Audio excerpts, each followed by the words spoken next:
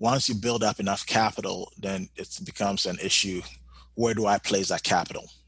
And part of that capital was, okay, now we need to start holding some of these properties that we're coming across and building our rental portfolio. Welcome to the True Wealth Investors Podcast, a show all about real estate investing to help increase your income, lifestyle, and impact.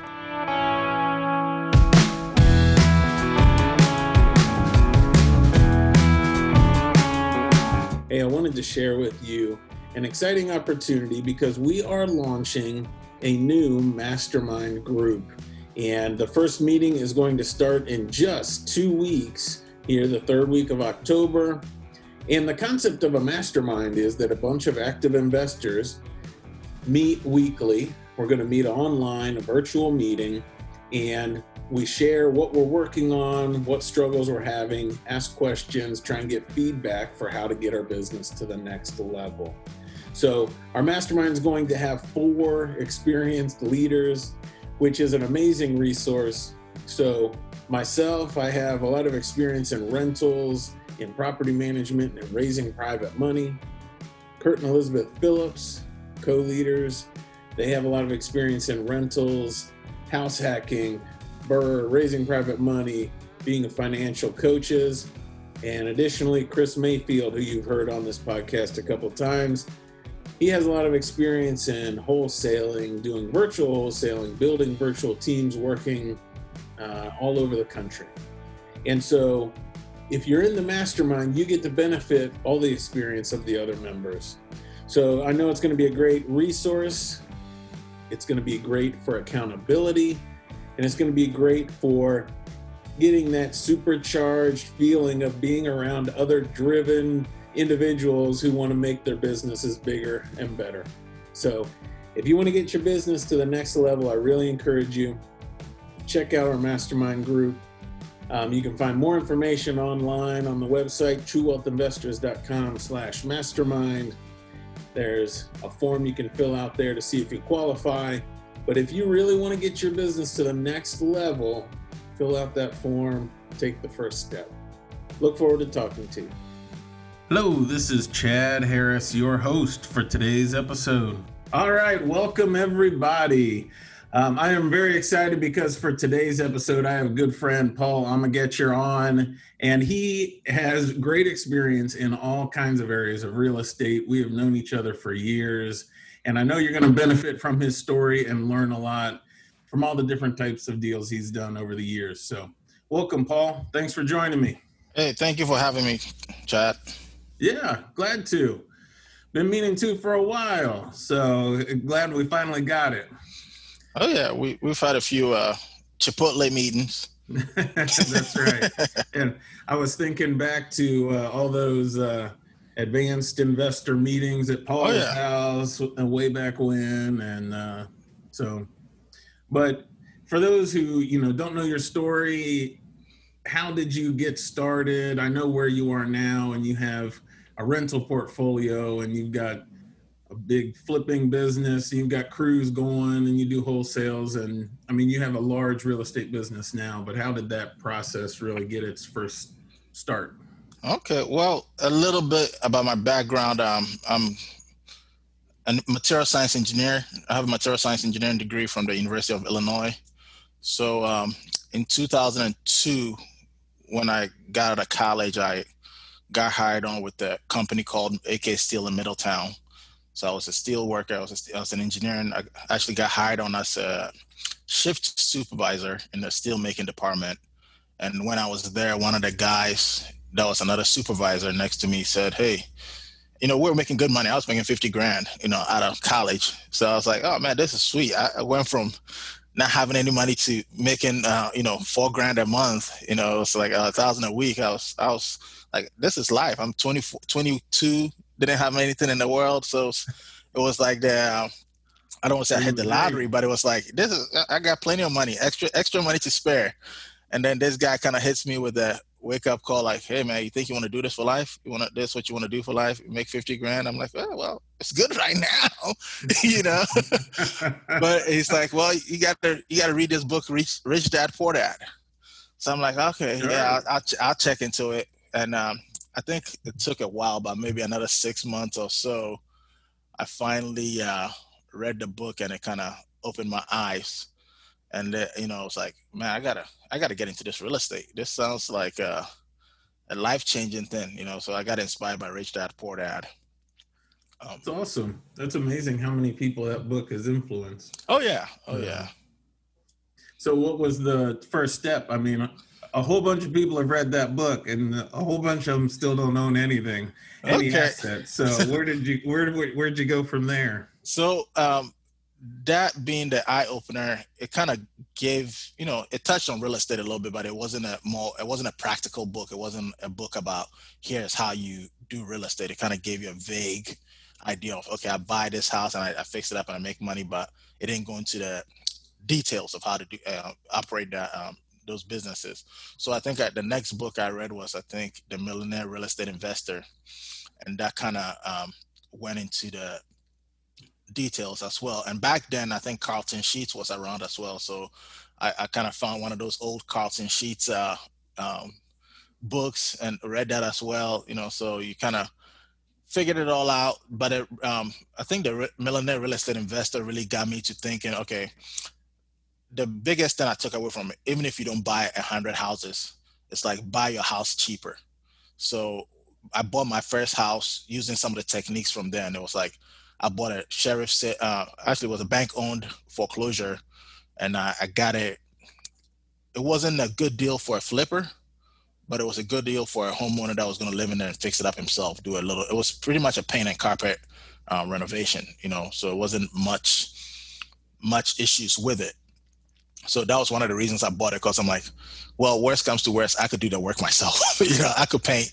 There was some small drywall work that needed to be done. I could do that. So it was a very easy renovation. So I used that. I bought that house because I was living in an apartment at that time. So I bought a house. My payments didn't go up much, and then what I ended up doing was I did a cash out refi.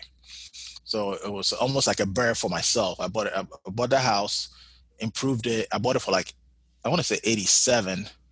I spent about maybe $6,000 in renovations, and then it appraised at 130. So nice. And this was in 2005. So I was able to refinance, and I pulled like $30,000 in equity out of it. My payments went higher, but I had $30,000 in cash on me.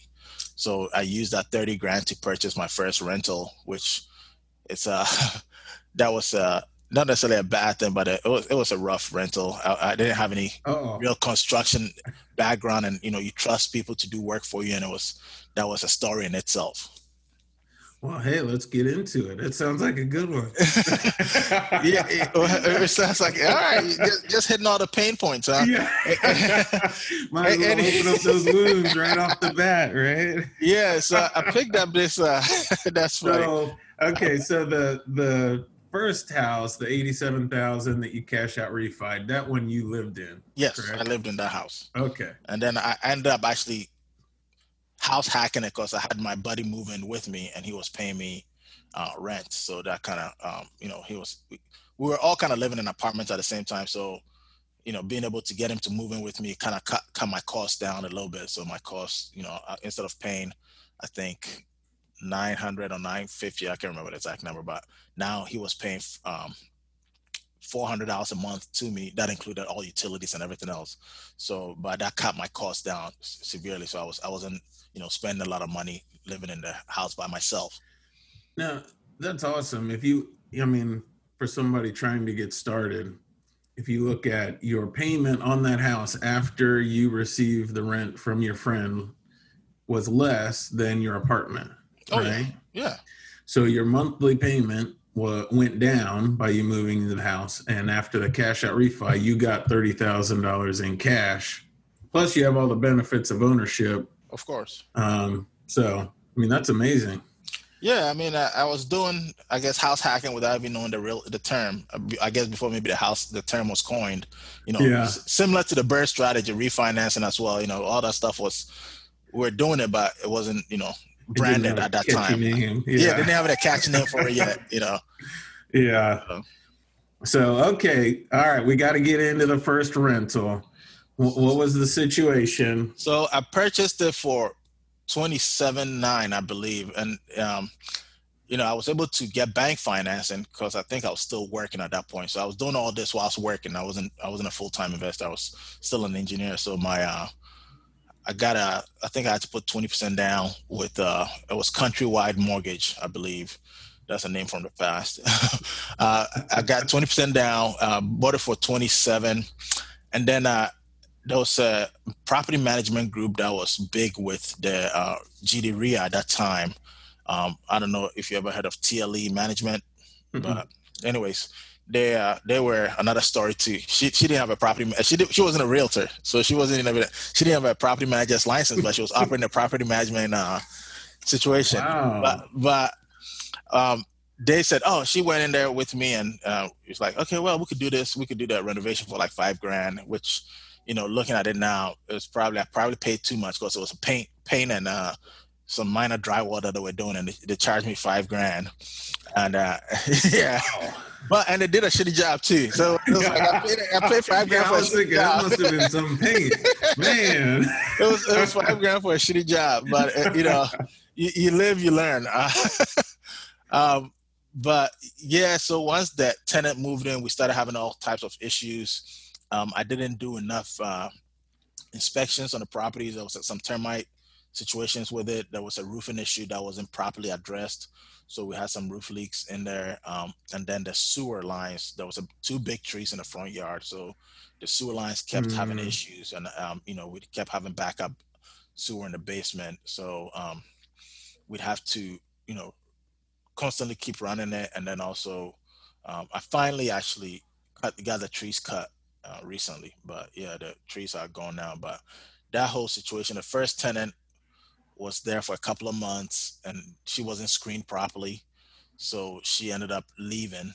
And then once I got that whole property, once that situation happened, I went to TLE and I was like, hey, I'm taking my properties back. You guys are mismanaging my properties, because the girl that was renting the property, she shouldn't have got a hold of me to begin with. Like, she kept having issues with the property, and I guess the property management group was not responding to her. So she looked up my information and called me directly. And that's when I got involved, So once I got involved, she was like, there's all these issues. I'm calling the housing department on you because we don't have handrails going up the steps. And I was like, hey, I told the property manager, get this stuff resolved.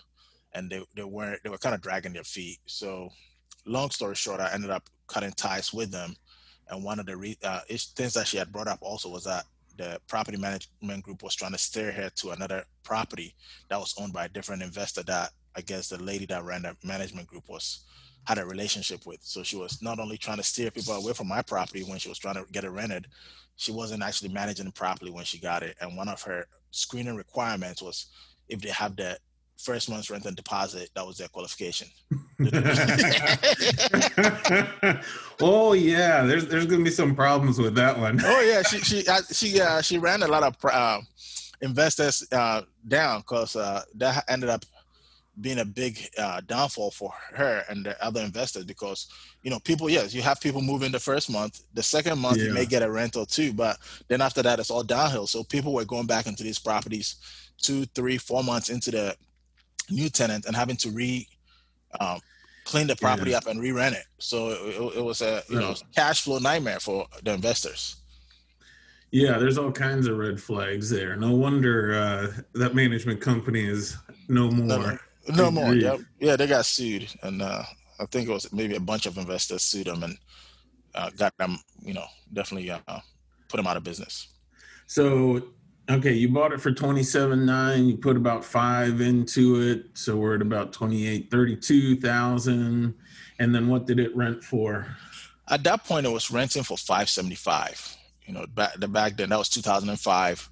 Rents were relatively low. I think $575, $600 was, I don't want to say it was a top rent, but that was kind of like the going rate, I would say, and then that's what I was renting for. And then, so I wasn't getting much cash flow. I did have a mortgage on it. I ended up refinancing the mortgage, and, I was able to get an appraisal. I did a BRRRR pretty much again. They refinanced it. I think they appraised it at like 48. or 48 or 50, I can't remember, maybe 50, and I pulled out 42,000. So I did get some money back on it, but I mean, all that, I ended up paying the cost for that because I had to go back and re-renovate that property two more times over the course of the next 15 years. So it's been but I think we finally did it right this time, this last time, because that second time I was still naive in my real estate game, so to speak. So yeah, I've seen your renovations. I mean, you do very nice renovations for rentals. So I think that's awesome. Thank you. Yeah. So what does it rent for now? Right now, it's currently rented at $875. $875. It doesn't have a garage, but I put a shed back there for the new tenant. So I think that's extra storage for them, and they're pretty happy with that. But yes, renting for $875 right now. So, I mean, I know that would not be fun in the beginning dealing with all the tenant problems and property management problems and everything else, but that still seems like a very successful deal to me. Yeah. I mean, overall, I think it is going to be a successful deal.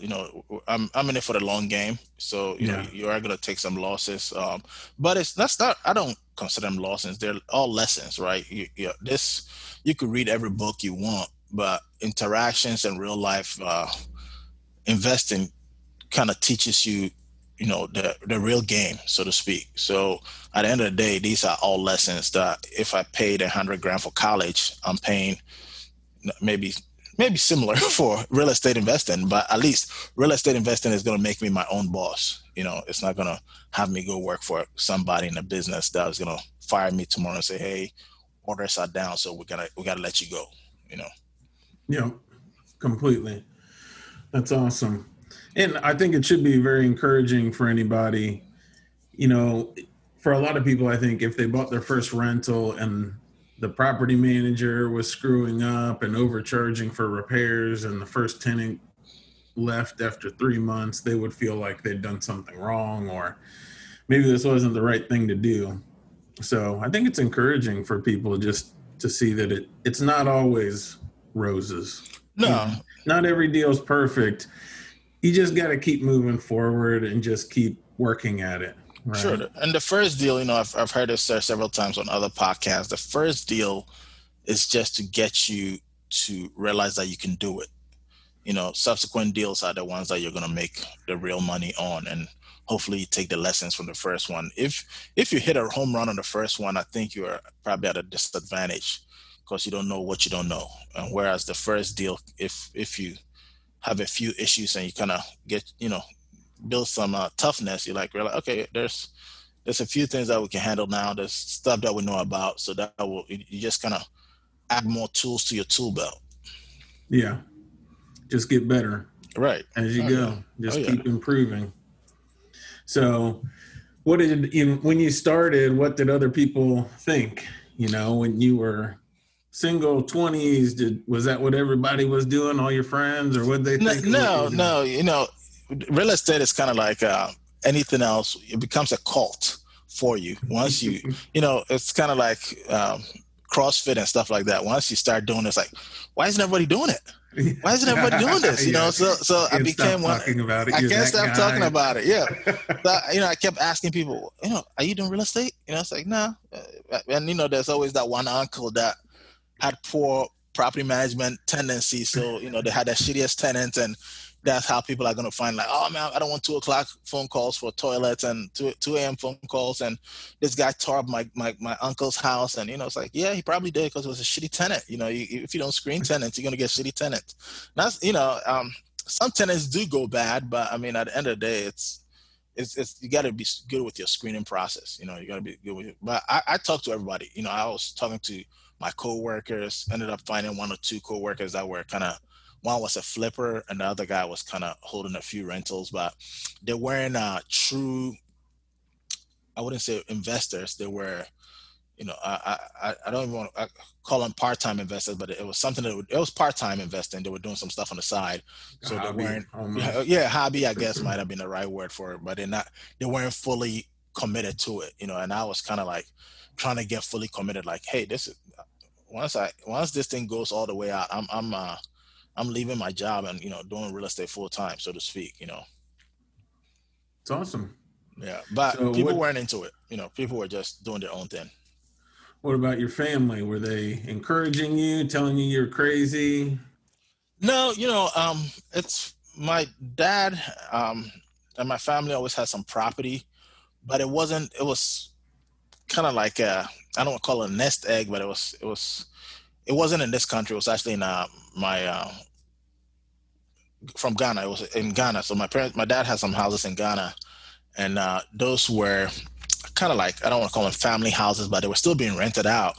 But it wasn't a true money maker. It wasn't like, it was more like at the end of the day, somebody could inherit these properties and, maybe sell them or whatever. But it wasn't something that he was like, okay, this is a business. I need to make X cash flow from these, or, something like that. It was just, they were rented. They weren't causing any problems. And they were just, you own houses. And at some point, maybe you could pass it down to your kids, or, use it as a retirement income or something like that. So, but my dad, being from the old school, so similar with my mom, they kind of, they stress education. Hey, you want to make sure you keep your job, and you can still do it on the side. But nobody discouraged me saying, "Oh, you're crazy" or nothing like that. It's just, hey, yeah, that's cool. You're doing that just to focus on your $50,000 a job with the steel company, and make sure you don't lose that one.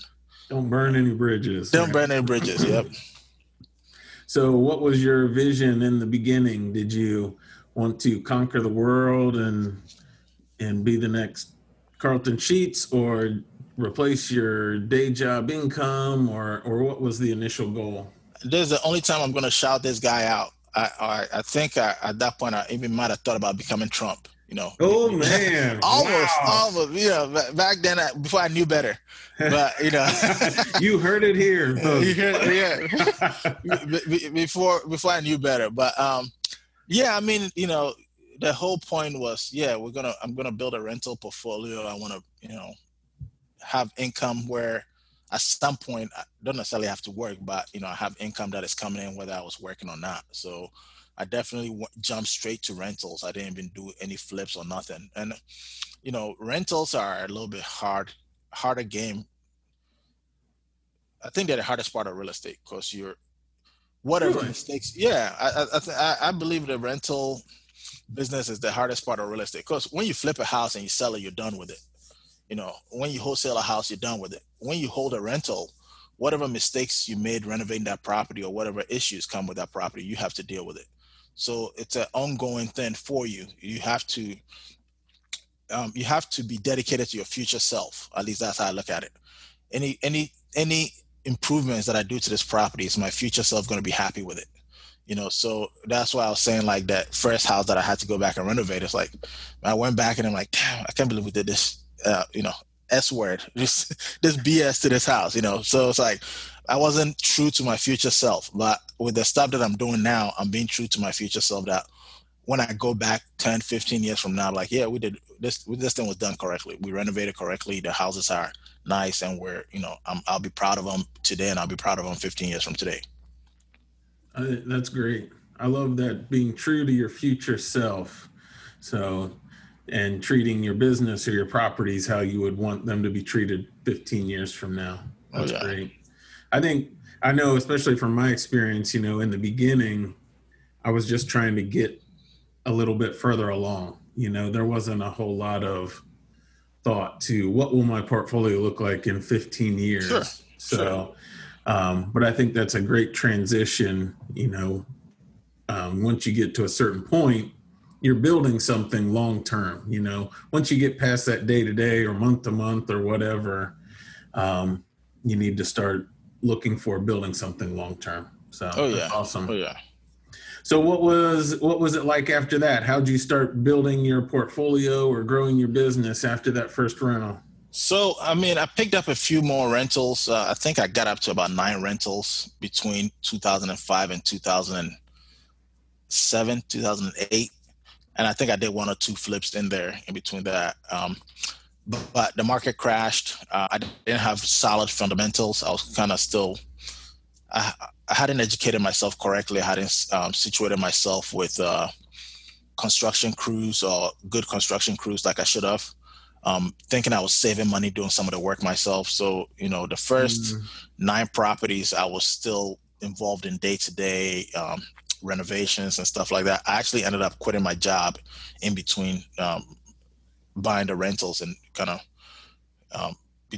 I think I quit my job in 2006, and part of it was that there was a strike at the steelmaking facility, and they had us kind of staying overnight over there, and then they brought in individuals that were supposedly strike busters, but they weren't properly trained, and I didn't feel safe in that environment because it was like, yeah, we're dealing with tons of molten metal, and these guys are, people that are just not properly trained, and I was like, I'm not going to be here. So I went into real estate full time. So I was helping with renovating houses. I had a handyman helping me, but he was glorified drug head that was enough to, functional drug head. So, I'd have to go pick him up. We'd have to go get materials. I think I hired him too at one point. So I did everything wrong. I mean, but I don't say it was wrong, but it's a learning experience. It's all part of the learning process. You don't have to do it this way, but it's it teaches you a few things. You get to know a few things as you do it. But anyways, long story short, I ended up buying about 9 properties between 2005 when I started in 2009, and then 2008, and then when the market crashed, I didn't have the fundamentals in place, and I wasn't, the money had dried up. So it's like, I think I got to go back to engineering. So I went back to corporate America. I found another engineering job, and I worked actually between 2009 to 2015 when we bought another property. So I didn't buy any property between 2008 to 2015, I think 2014, 2015, wow. And picked up some more units at that point. I picked up, I think we flipped one, we bought one flip and bought one rental. And then between 2016 and 2020, I think we picked up, 26 properties in between those 4 years. But 2016, when I was working for another company, the company decided to close its doors. So that's when I started wholesaling full time. So instead of going back to corporate America, I'm like, I was kind of rewinding back a little bit. Between 2009 and 2012, 2013, I was kind of watching the market. I was still watching the market. I just wasn't participating in it. So I was watching all these houses, and I'm like, man, that's a deal. These houses were selling for cheap. I'd see houses that were listed for $10,000, and they look like they could be rent ready for $5,000. In renovations, and I just didn't have the money, it wasn't even the money. It was the know-how. I didn't have the knowledge to put that deal together. Mm-hmm. But these were being bought by our buddy Pete. Pete was buying them all. Mm-hmm. So I'd look at him and I'm like, oh, Pete, you could track the history on the county website. So I look at it, Pathfinder or Octagon Holdings, and I'd be looking at it. It's like, so every deal that I thought was a deal was selling. So it kind of gave me a good feeling that the market that I was tracking, even though I wasn't participating, it was I knew how to spot a deal. I knew what a deal was. I just wasn't participating. So I think about 2014, 2015, when we kind of got comfortable again, that's when I was like, all right, we got to get back in. We got to get back in, and we bought. Like I said, we bought one house as a rental and bought one as a flip. And when I say we, my wife is my silent partner in this business. But we bought one, and then we flipped one, and the flip kind of we were in an area that was a little too, it was too close to a rough area. So we had a very expensive house close to a rough area. We did a very nice renovation, but we weren't moving it because it was just, people would come in and they'll see, they'd have to drive through a rough area. It's like, I don't want to. It was, I think it was I remember that one. Was it? Yeah, it was on Brynmore. University Row? Yeah, University Row. It was, yeah. So ended up settling on the, not a land contract, but it's owner financing to the Mustard Seed Foundation, and they've been paying well, So, but they put down a big down payment. So that property, kind of taught me, okay, if you're going to flip, first off, I think it was a 3,000 square foot property. It was probably more. So it was like, okay, that we kind of came up with some of our first criteria. We're never flipping a property that's greater than 2,500 square feet. So that was one of our, and I may do it now, but I shouldn't have done it because I didn't know the calculations. A 3,000 square foot house is probably 3 houses. It's two and a half, 3 houses. Right. So you have to, all your numbers double. If you're thinking, 1,500 for paint, this becomes, probably 4,500, 5,000 for paint in this house. So everything kind of doubles or triples when you're doing a big house. So we kind of came up with one of our first criteria. And, not if we're going to flip houses, they're going to have to be less than 2,500 square feet. Sure. So after that, you went full-time wholesaling, right? Yep. When you left your job, and Yep. What was that transition like? It was a little rough. So I had to study wholesaling because back in the day, I heard of wholesaling, but I just never really put it together, because I bought we had it being part of GDRIA, we had multiple, I don't want to call it gurus or people coming around and selling different products and also talking about different strategies. And one of the guys that came around actually talked about wholesaling. So I think I still had his information packet. So I kind of looked that up. Then I looked up some of Vena's old wholesaling stuff documents. So I started educating myself. Then I also got on Bigger Pockets, started, blowing through the podcast. I was kind of, I listened to it at like 1.5. So I kind of, blowing through them and just getting as much information as I can. Yeah. But I focused on the wholesaling, podcast because we had the money that we had invested into that flip over that we had to sell owner financing was our own personal money, was our own money. So we that took away a big chunk of our capital. So I was like, well, I got to find a way to invest in real estate, which doesn't require a lot of money, but I could still participate and maybe build up some more capital. So that's when I came up to wholesaling, and then I started looking at purchasing lists. You can buy online lists, high equity lists, and then also doing what they call driving for dollars. Driving through neighborhoods looking for vacant houses and kind of writing them down. Because prior to even doing wholesaling, when I saw a vacant house, I thought, oh, maybe the bank owned it. It never even came into my mind that a vacant house could be owned by somebody that didn't want nothing to do with it. That never crossed my mind. It was like, oh, the bank owns it. It's a bank owned. It's like, no, not every vacant house is bank owned. There's people that own houses free and clear. I think the stats I had was, 35% of houses are owned free and clear, or something like that. So, that's sure.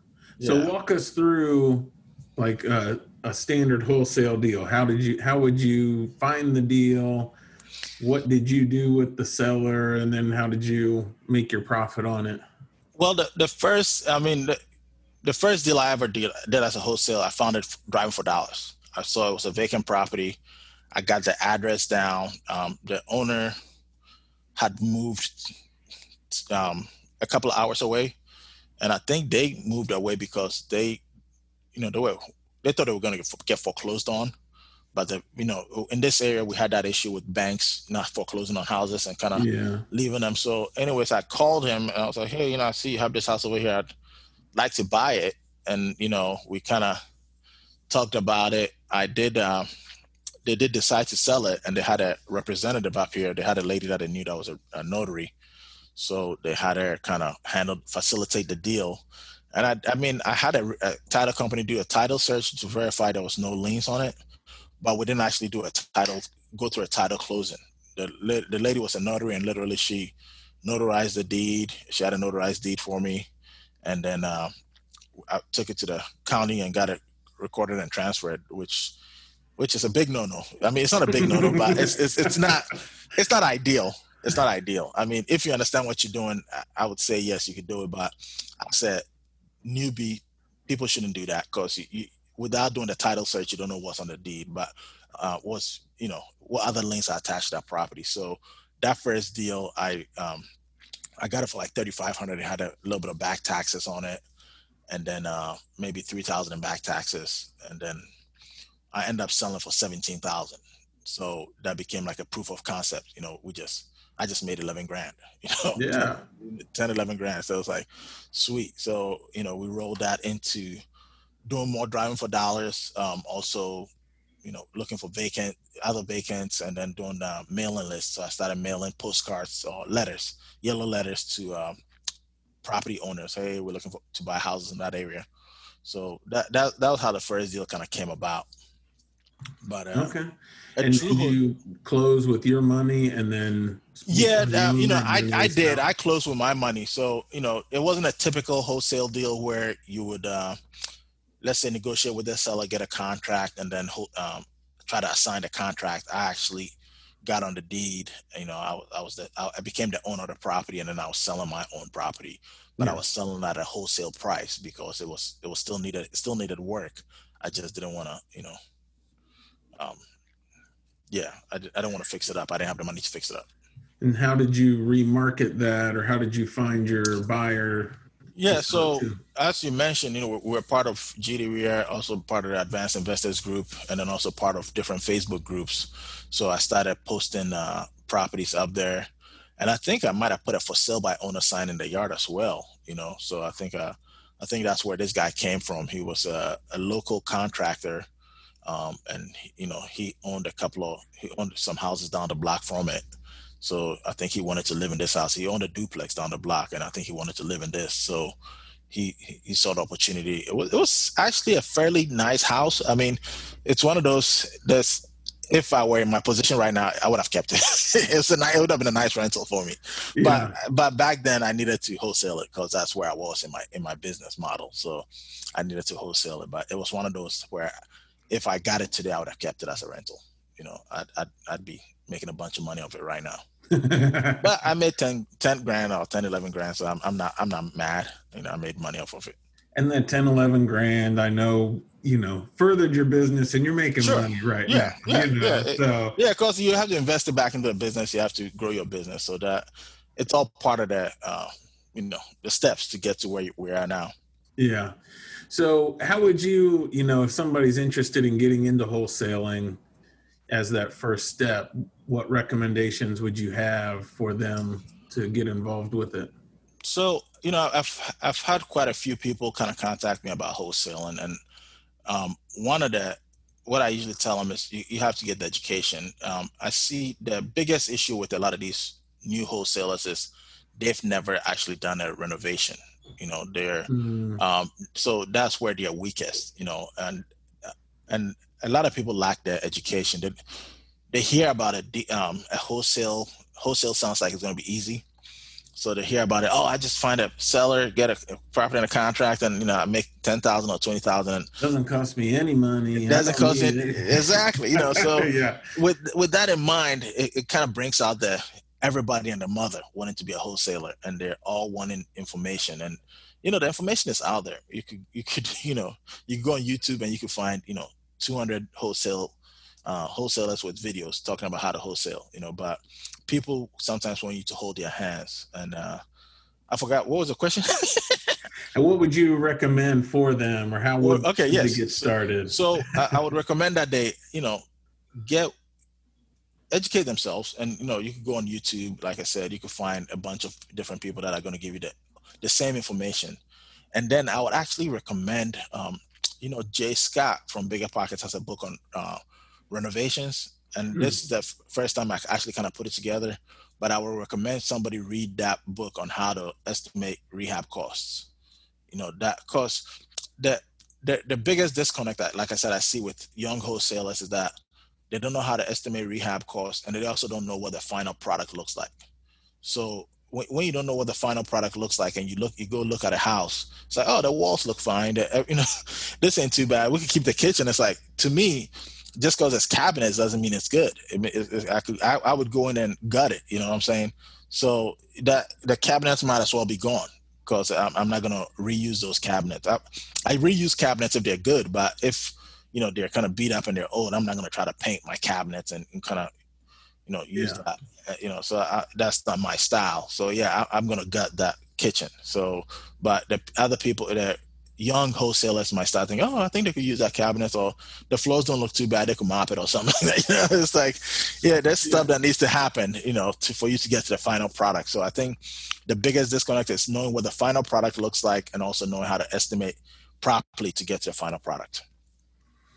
Yeah, my biggest frustration when I see wholesale deals come in is either a crazy inflated ARV, which justify numbers, or a very inaccurate rehab estimate. Sure. So yeah, I think, if somebody's interested in wholesaling, that's where they need to start. I think that's great advice.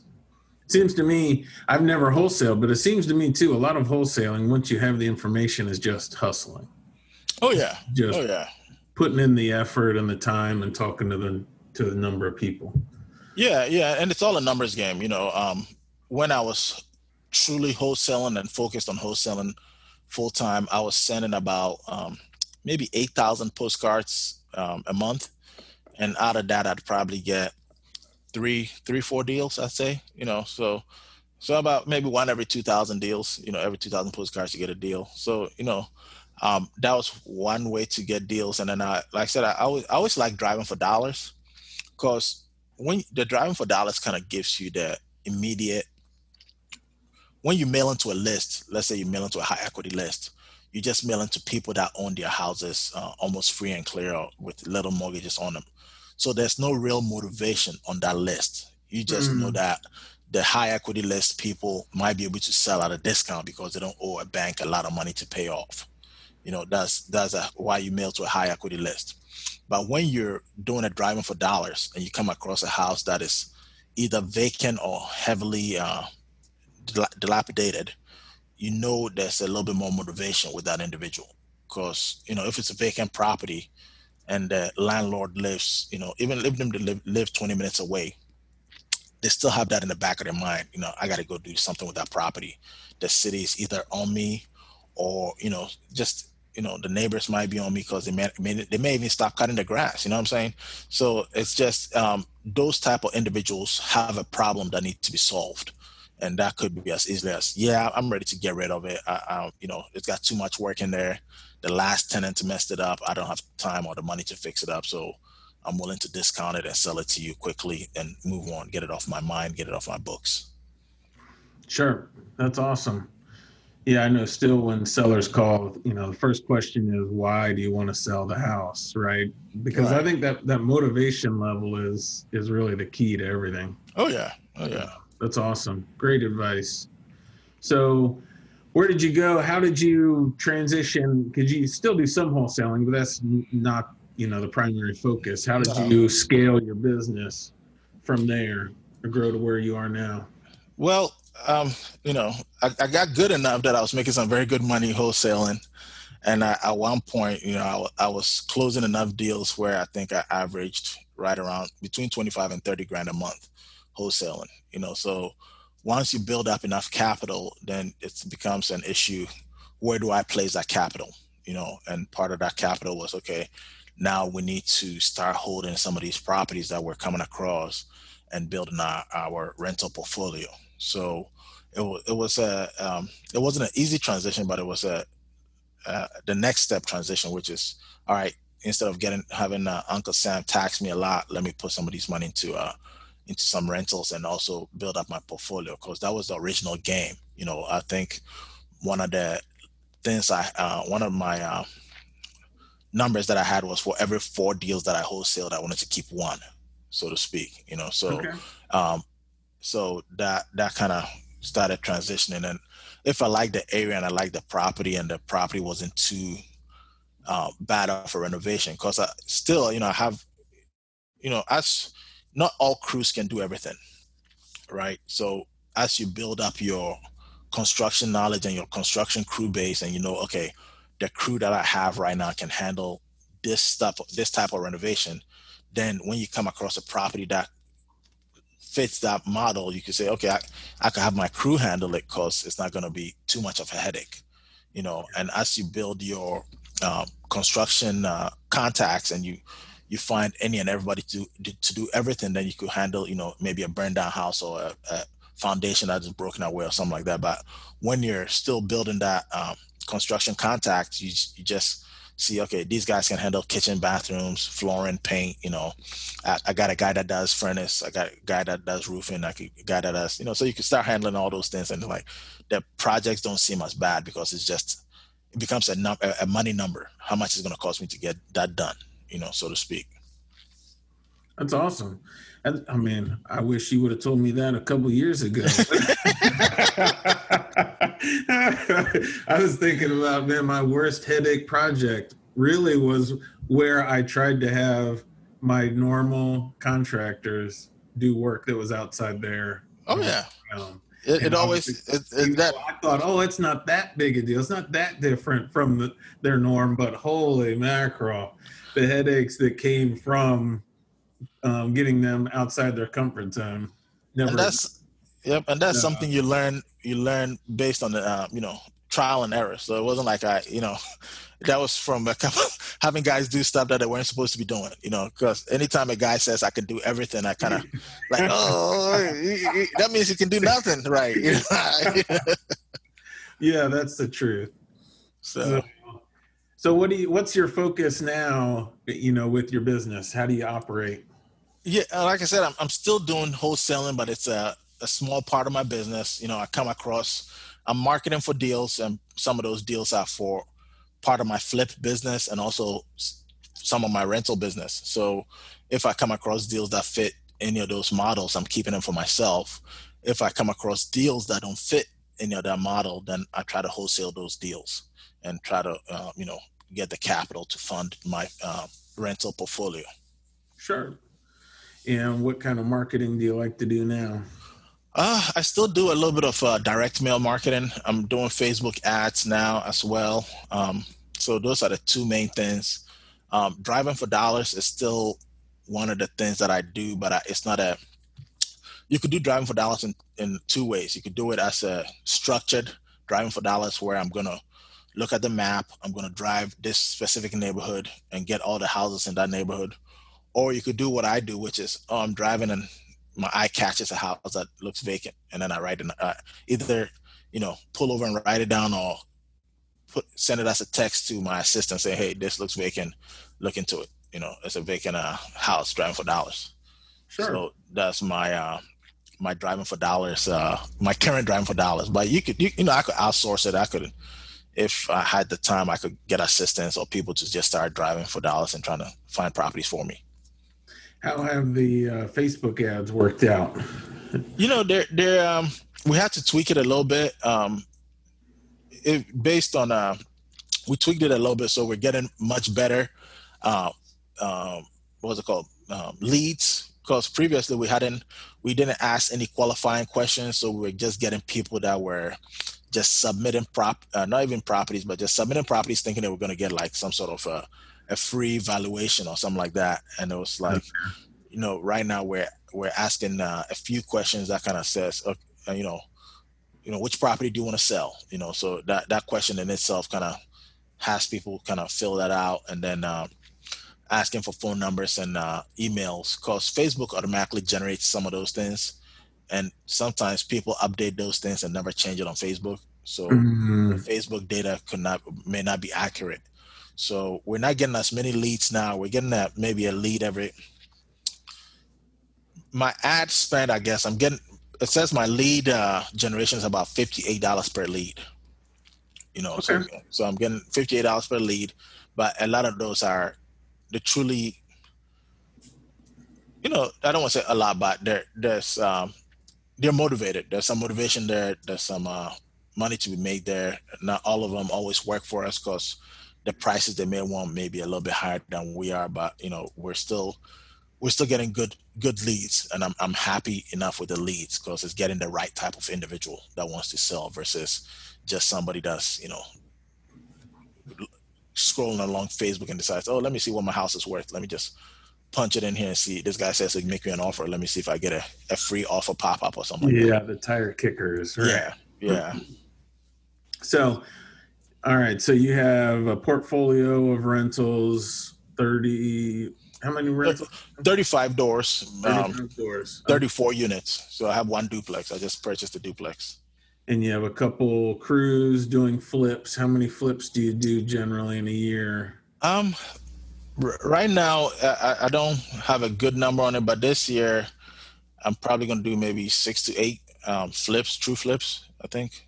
Yeah, maybe six true flips.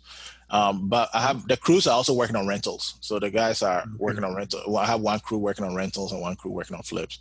And it just depends on what I have on the table. But usually the flips take preference because I'm always, I'm paying the hard money on that. So I want to get those done. Whereas some of the rentals I buy with cash. So it's not that it can sit for longer, but, I'm not paying interest on it to anybody at that time. I mean, your business is rocking. That's awesome. So how many people are involved in it? Well, it's myself. Like I said, my silent partner is my wife. So she's always involved. And then I have an assistant that does a lot of the lead sourcing. So she calls the incoming leads, try to get that set up. I have a guy that takes pictures for me now for whenever we get wholesale leads come in, because with the COVID and having to watch the kids, I didn't have time to go look at properties anymore as much. And as you know, once you look at enough properties and you get enough good pictures of the properties, you can make a solid assessment, maybe 85, 90% assessment of what a property needs, and kind of get in the ballpark without having to actually go to the property to verify a few things, but so for the most part, I got a guy that I pay $50 a property to go take pictures for me, and he's supposed to take like 50 to 100 pictures of each property, and then I could assess the property and make a deal, make an offer to the seller at that point. That's awesome. Yeah, so I'm doing that, and then I have the crews, and there's one crew is I think has 3 guys. That crew has 2 guys. So. And how did you hire your assistant? Are they local, virtual? She's local. It's actually one of my tenants. She's a stay-at-home mom. She needed some. She's been in office work before, but she didn't want to go to a real corporate environment, so to speak, because she needed the ability to take care of her kids as well. So she asked, and I was like, yeah, I'm willing to give you a try. So it's actually worked well for me. She's able to work from home, also go into the office, and then make calls from there. And everything we do is, it's virtual. It's not virtual, but you don't need an office. She doesn't need to report to an office to make calls and, fill in stuff online. So she can work from anywhere with a laptop and a phone. And is she full-time, part-time? Oh, part-time. She does, I think maybe less than 15 hours a week, Okay. Yeah, so it's very part-time, and it's paid for itself. She, the good thing about that, her husband is actually a mailman. So he's been getting me some some walking for dollars leads. And I think we're awesome. We actually have one deal that we're going to close on it because her husband brought it to us. So she's going to get a bonus for that once we close on it. But yeah, she's we got a deal that it's pending. We're still waiting on a title to get cleared. But yeah, once everything is said and done, yeah, she'll get a deal, a bonus from that. That's awesome. Well, I know, so many people I talk to, they struggle with hiring an assistant because they don't know how to employ somebody part-time or a few hours a week, or, in your case, 15 hours a week. And they think they have to have a large amount of work to hire somebody almost full-time. And so I think that's great encouragement. They just need to talk to more people. Yeah. And, one of my biggest issues was I was doing everything myself. So you kind of you don't document your processes, and I still haven't documented a lot of it, but I did a few videos. I was able to, I think, use an app on the computer that allows you to do a screen recording. So I was able to record a few videos for her, kind of walked her through a few things. So I spent a little bit of time, but she's a pretty fast learner.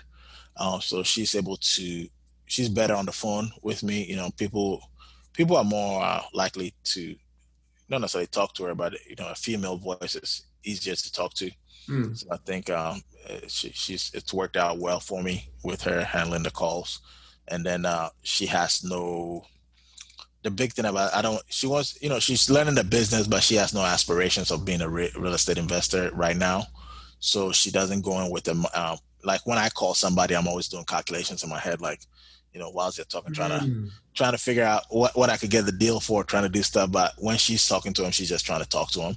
So that takes away any of the edge or any of the, That's awesome. Yeah. So I think That's that a really works good point. Yeah. She's just taking down the information. Yeah, exactly. Analyzing the deal or trying to figure out how to lead the conversation. Yeah. Else. Yeah. And that's a really good point. Sharp. And I'm sure for her, this is a great blessing to have part-time work. Oh yeah. Yeah. Because she could do it anytime she wants. She doesn't have to, she could work around her kids' schedule, while they're going to school and stuff like that. So it works out great for both of us. Yeah. Sharp. That's great. So where do you see yourself going from here? What's the vision for the next level? Yeah, I mean, I mentioned it earlier too. Probably still not Trump. No.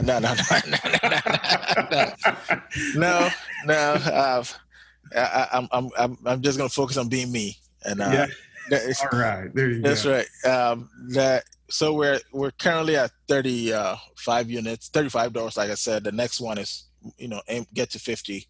And then after 50, maybe get to 100. Still focus on the rental portfolio building. Still focus on wholesaling to generate capital and also flipping to generate capital to support the rental business. Sure. And what is it, what's your driving force or what's your main motivator?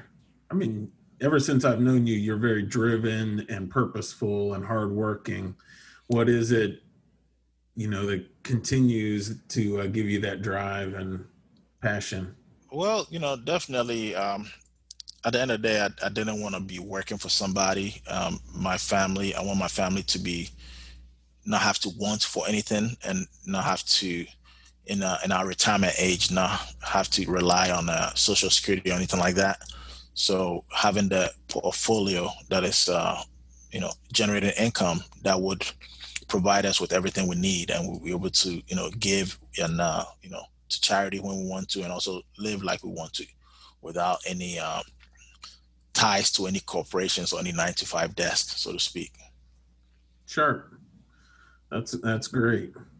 And for somebody who's they look at where your business is and what you've accomplished and they say, yeah, I want to get there, but they don't know where to start, what would you recommend for those first steps? Or I've thought about this a little bit. I think the biggest first step is you have to live somewhere. So where are you currently living? If you want to get into real estate, what are you doing for yourself? Are you living in your own house or are you renting? And if you're renting, then maybe you need to look into house hacking, because real estate is a long game. And I think people kind of get it mistaken that, I could make a bunch of money quickly and, be set for life, so to speak. But I don't, even if you make 100,000 is a lot of money. That's a year's worth of income. That, you got to do 100,000 next year to live. So, it's the long game. So, I think the biggest thing they have to do is your first deal has to be maybe looking at house hacking your first property and try to get it for a discount if you can. But even if you can't get it for a discount, get a house where you could rent out, some of the rooms to some friends. If you're young, if you're older and you have a wife and kid, then maybe look at a duplex or a triplex or something that you could live in one unit and then rent out the other units and try to cut out your living expenses, your biggest living expense, which is your housing allowance. And that money you could actually start saving and put towards another house. So that is, I think, really the best way to get started in real estate. Sure. Yeah, that's great. So, I mean, I really appreciate you coming on, and And I think you have a lot of great experience, and I know people will benefit from all the different things you've done, how to find deals, how to deal with tenants, how to do renovations. And I appreciate everything you've come on and shared today. If people want more information about you or want to find out more about what you're doing, how can people do that? Well, I'm on Facebook. You could do, you can find my business on Facebook, facebook.com/Okinbia. That's OKINBIA. You can also find me on Instagram. I think Instagram @Okinbia, same OKINBIA. And then those are the two main places. I'm on LinkedIn as well, Paul Amigach on LinkedIn. But those are the places you can find me best. I'm mostly on Facebook and Instagram. Okay, sure. I'll put those links in the description so people can find out more about you, see the level of your renovations and the projects you're working on, and the pictures from your listings. I think they'll be really impressed. So I recommend anybody definitely check out Paul and his business and see all that he has going on. So, all right, I really appreciate your time, Paul. Thanks for sharing everything, and we'll have to have you on again to share more of your current deals down the road. All right, man. Thank you, Chad. Yeah. Talk to you soon. Thanks for listening to the True Wealth Investors podcast. Visit us at truewealthinvestors.com to find archived episodes with show notes and links mentioned in each episode. Be sure to click the subscribe button today and leave us a quick review on Apple Podcast or Spotify to share how the show is helping you along your real estate investing journey.